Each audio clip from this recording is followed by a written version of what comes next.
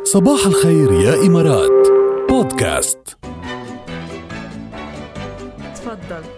شو بدي اتفضل؟ احكي. ليش؟ شو في؟ ما في شيء. What's trending؟ ليه محسستيني انا المسؤول الاعلامي عن هالخبر يعني؟ ما عم بفهم الناطق الرسمي يعني انا عن هالخبر يعني. هالقد مش مبسوط هالقد عاد. انا وين فرجيتك انه انت عم تحكني؟ انا اصلا حاسه هيك بحس انت عم تحكني على شيء انا مالي على فيه يعني. ما عرفتي كيف. هلا اذا بدك نحكي من المنطق بنحكي. يلا بدنا نحكي منطق. طبعا امبارح يعني ما بعرف حوالي الساعه 9 9:30 10 المساء يمكن هيك شيء قبل شوي بعد شوي يعني ما بعرف. بس المهم انه المسويات هالعالم سهرانه وكله تمام وخبر يعني بيقلب الانترنت والسوشيال ميديا والمواقع الإخبارية والدنيا كلها وسائل الإعلام وخلص صار هو حتى كنا يعني نحن بنحكي بشي تاني ترندنج اليوم بس ما خلص ما بينحكى فيه حد. هيدا يعني هيدا الترند. هيدا الترند ترندنج على تويتر كمان. وين ما كان طبعا الخبر أكيد كلكم عرفتوا شو هو يعني. الخبر إنه ليونيل ميسي اللاعب الأرجنتيني نجم فريق برشلونة واحد من أفضل اللاعبين بالتاريخ إنما يكون الأفضل على الإطلاق أبلغ فريقه أو إدارة فريقه عبر فاكس حسب ما مين قال إنه قرر المغادرة. هلا في ناس عم بيقولوا قرر المغادرة يعني وقرار حاسم وفي ناس عم بيقولوا انه اشترط استقالة الإدارة وانتخابات مبكرة وكذا وإلا بغادر يعني. بعد الأخبار مش دقيقة 100% بس يبدو انه يعني يا انه قرر المغادرة يا عم بيعطي انذار جدا جدي يعني. وهو كان قبل كمان يعني آخر جيم يمكن قال انه انا اذا ضل هيك الفريق وضلت هيك الاداره رح غادر الفريق. قال لازم يكون في تغييرات كبيره والى اخره. هيدا حتى هيدا الحكي كان قبل ما يعني ياكلوا الثمانيه صح. تبع مباراه 8-2 فبعد 8-2 كمان تفاقمت الامور يعني. هلا هي نتيجه تاريخيه بس انه هذه الحياه ربح وخساره وهيدي النتائج بتصير بالتاريخ يعني.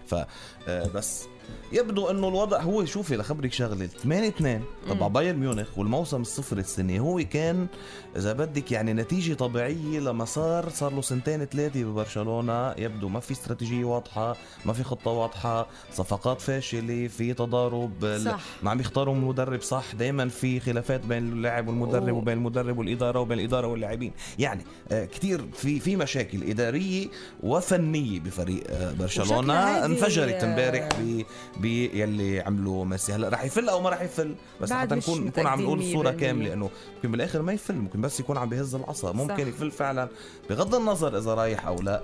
الخبر فعلا كان كتير كبير لانه تعرفي ميسي وبرشلونه تاريخ وافضل لاعب بتاريخ النادي اكيد وكتار يمكن يعني كمان جد بحبوا برشلونه كرمال ميسي يعني مش كتار معظمهم يعني معظم جماهير برشلونه خصوصي بهاي الاجيال الاخيره يعني شجعت برشلونه لانه في ميسي صراحه. بلس انه هيدي ال8-2 كانت مثل تيرنينج بوينت اذا بدنا نقول لميسي انه صدمته وما بعرف شو صار لانه هو طبعا كان متوقع جدا انه هذا النادي هو بيته يعني ما رح يعتزل بالنادي كان صح. فشو رح يصير هل رح يروح او لا يعني. كمان انا بتذكر انه من 2 أو 3 كمان لما رونالدو قرر يترك ريال مدريد نفس العمليه زوبعه ونفس يعني شيء كان عن انترناشونال عن شيء عالمي يعني العالم كلها بتعرفهم. هلا الفرق بس في فرق لازم ينقال انه فرق انه رونالدو ترك ريال مدريد واعلن ولمح انه رح يترك بليله اللي ربح 3 دوري ابطال على التوالي معهم بالقمه كان يعني ترك كان ربح بالقمه.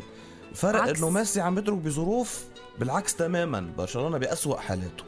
ففينا يعني هل لازم يبقى يرجع يشيل الفريق هل لازم فعلا يفل حان الوقت انه خلص يشوف شيء تاني لازم يعملوا اجراءات سريعه يخلوه على القليل بالفريق ويرجع يقلع تقليعه غير شكل يعني لازم ياخذوا اجراءات معينه كمان.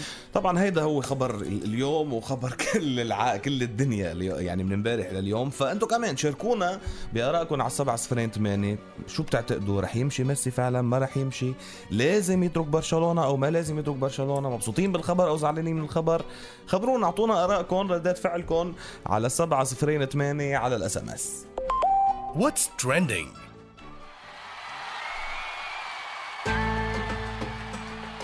شو حلوة